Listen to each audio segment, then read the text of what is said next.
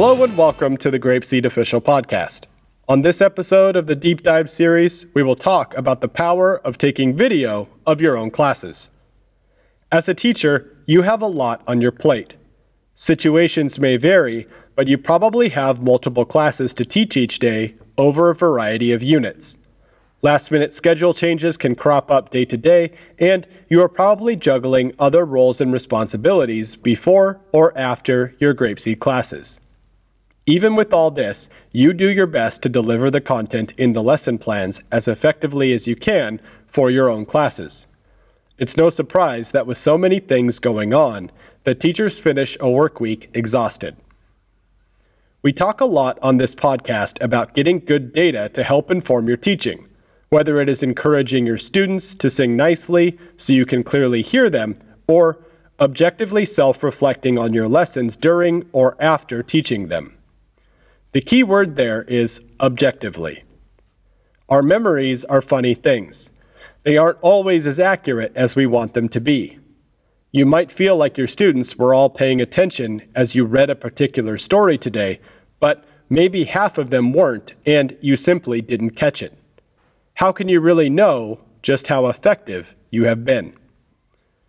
Personally, I am a big fan of American football, but don't worry here, we won't delve too deeply into it.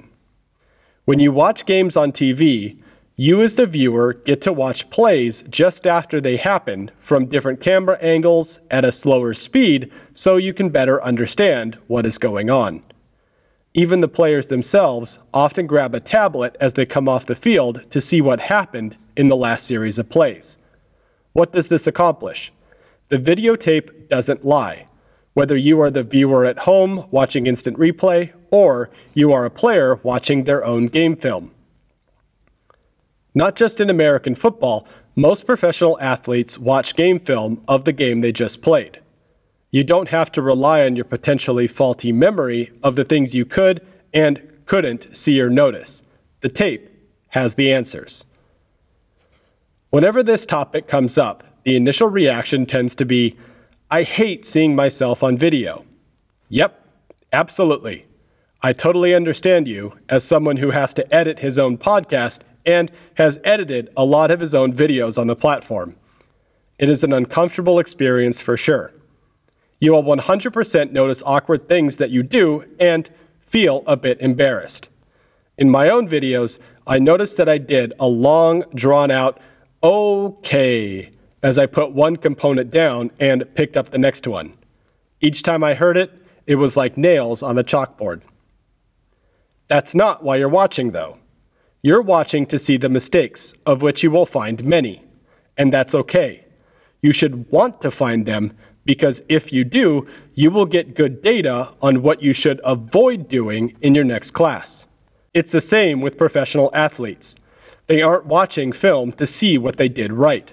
They're watching to find the things they did wrong so they can fix them. We are a community of professionals too.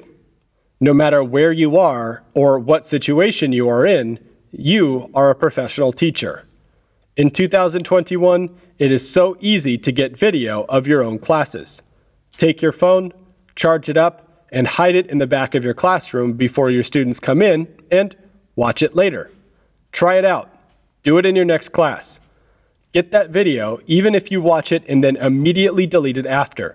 It will make you better. To this day, I still have video of classes I have taught. Sure, they are awkward and embarrassing, and I won't show them to anyone outside a select few, but watching them helped me notice so many things. I tended to ask certain few students questions. Sometimes I didn't see when students on the edges of my field of vision were losing focus, and yes, the aforementioned awkward, okay. In all of these cases, the video helped me use past me to make future me a more effective teacher. Just like with weight loss, or really any new habit that you know is good for you, starting is always the biggest hurdle. Watching yourself gets easier the more you do it.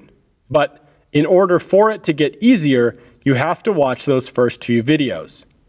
When Miklos and I would do foundation trainings together, he would record us giving our presentations and go back to the hotel afterward and watch them that night, Talk about dedication. He did it for the same reason I am suggesting here, to get better at his craft.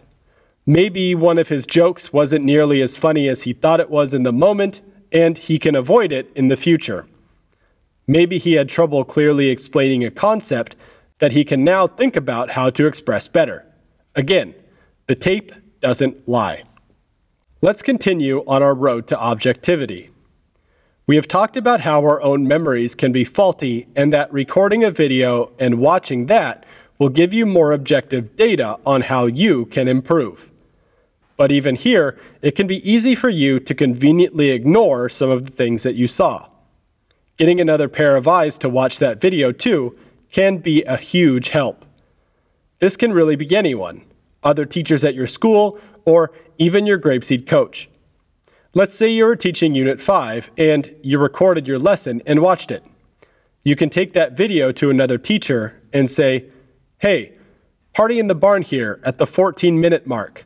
Can you watch how I taught it and give me your thoughts? How would you have taught card 3 differently?" Everyone likes to be consulted and help out their colleagues, so in most cases they will be happy to help you. Even if you don't have another teacher at your school, you can ask your Grapeseed coach. You don't have to wait for their requests for lesson video analyses. You can send them a message saying, "Hey, I have no idea what to do here at 3 minutes and 30 seconds where my students lose focus halfway through a story. What would you do?" I know if I were still a coach, I would love to get messages like that.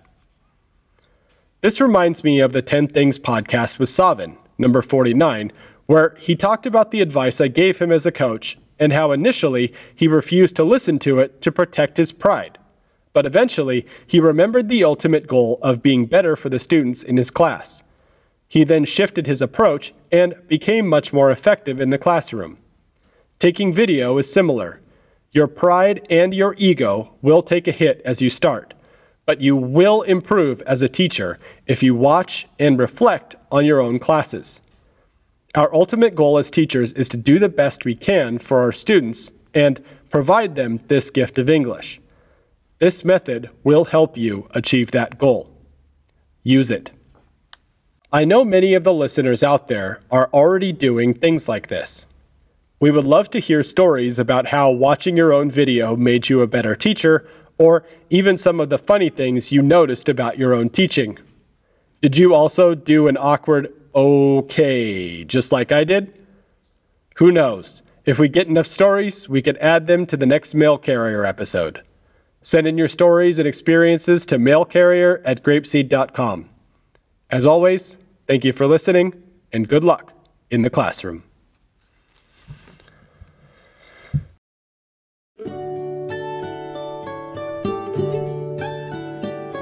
Goodbye, my friends, goodbye. I'm sad to say goodbye. It was a good day, but now I will say goodbye, my friends, goodbye.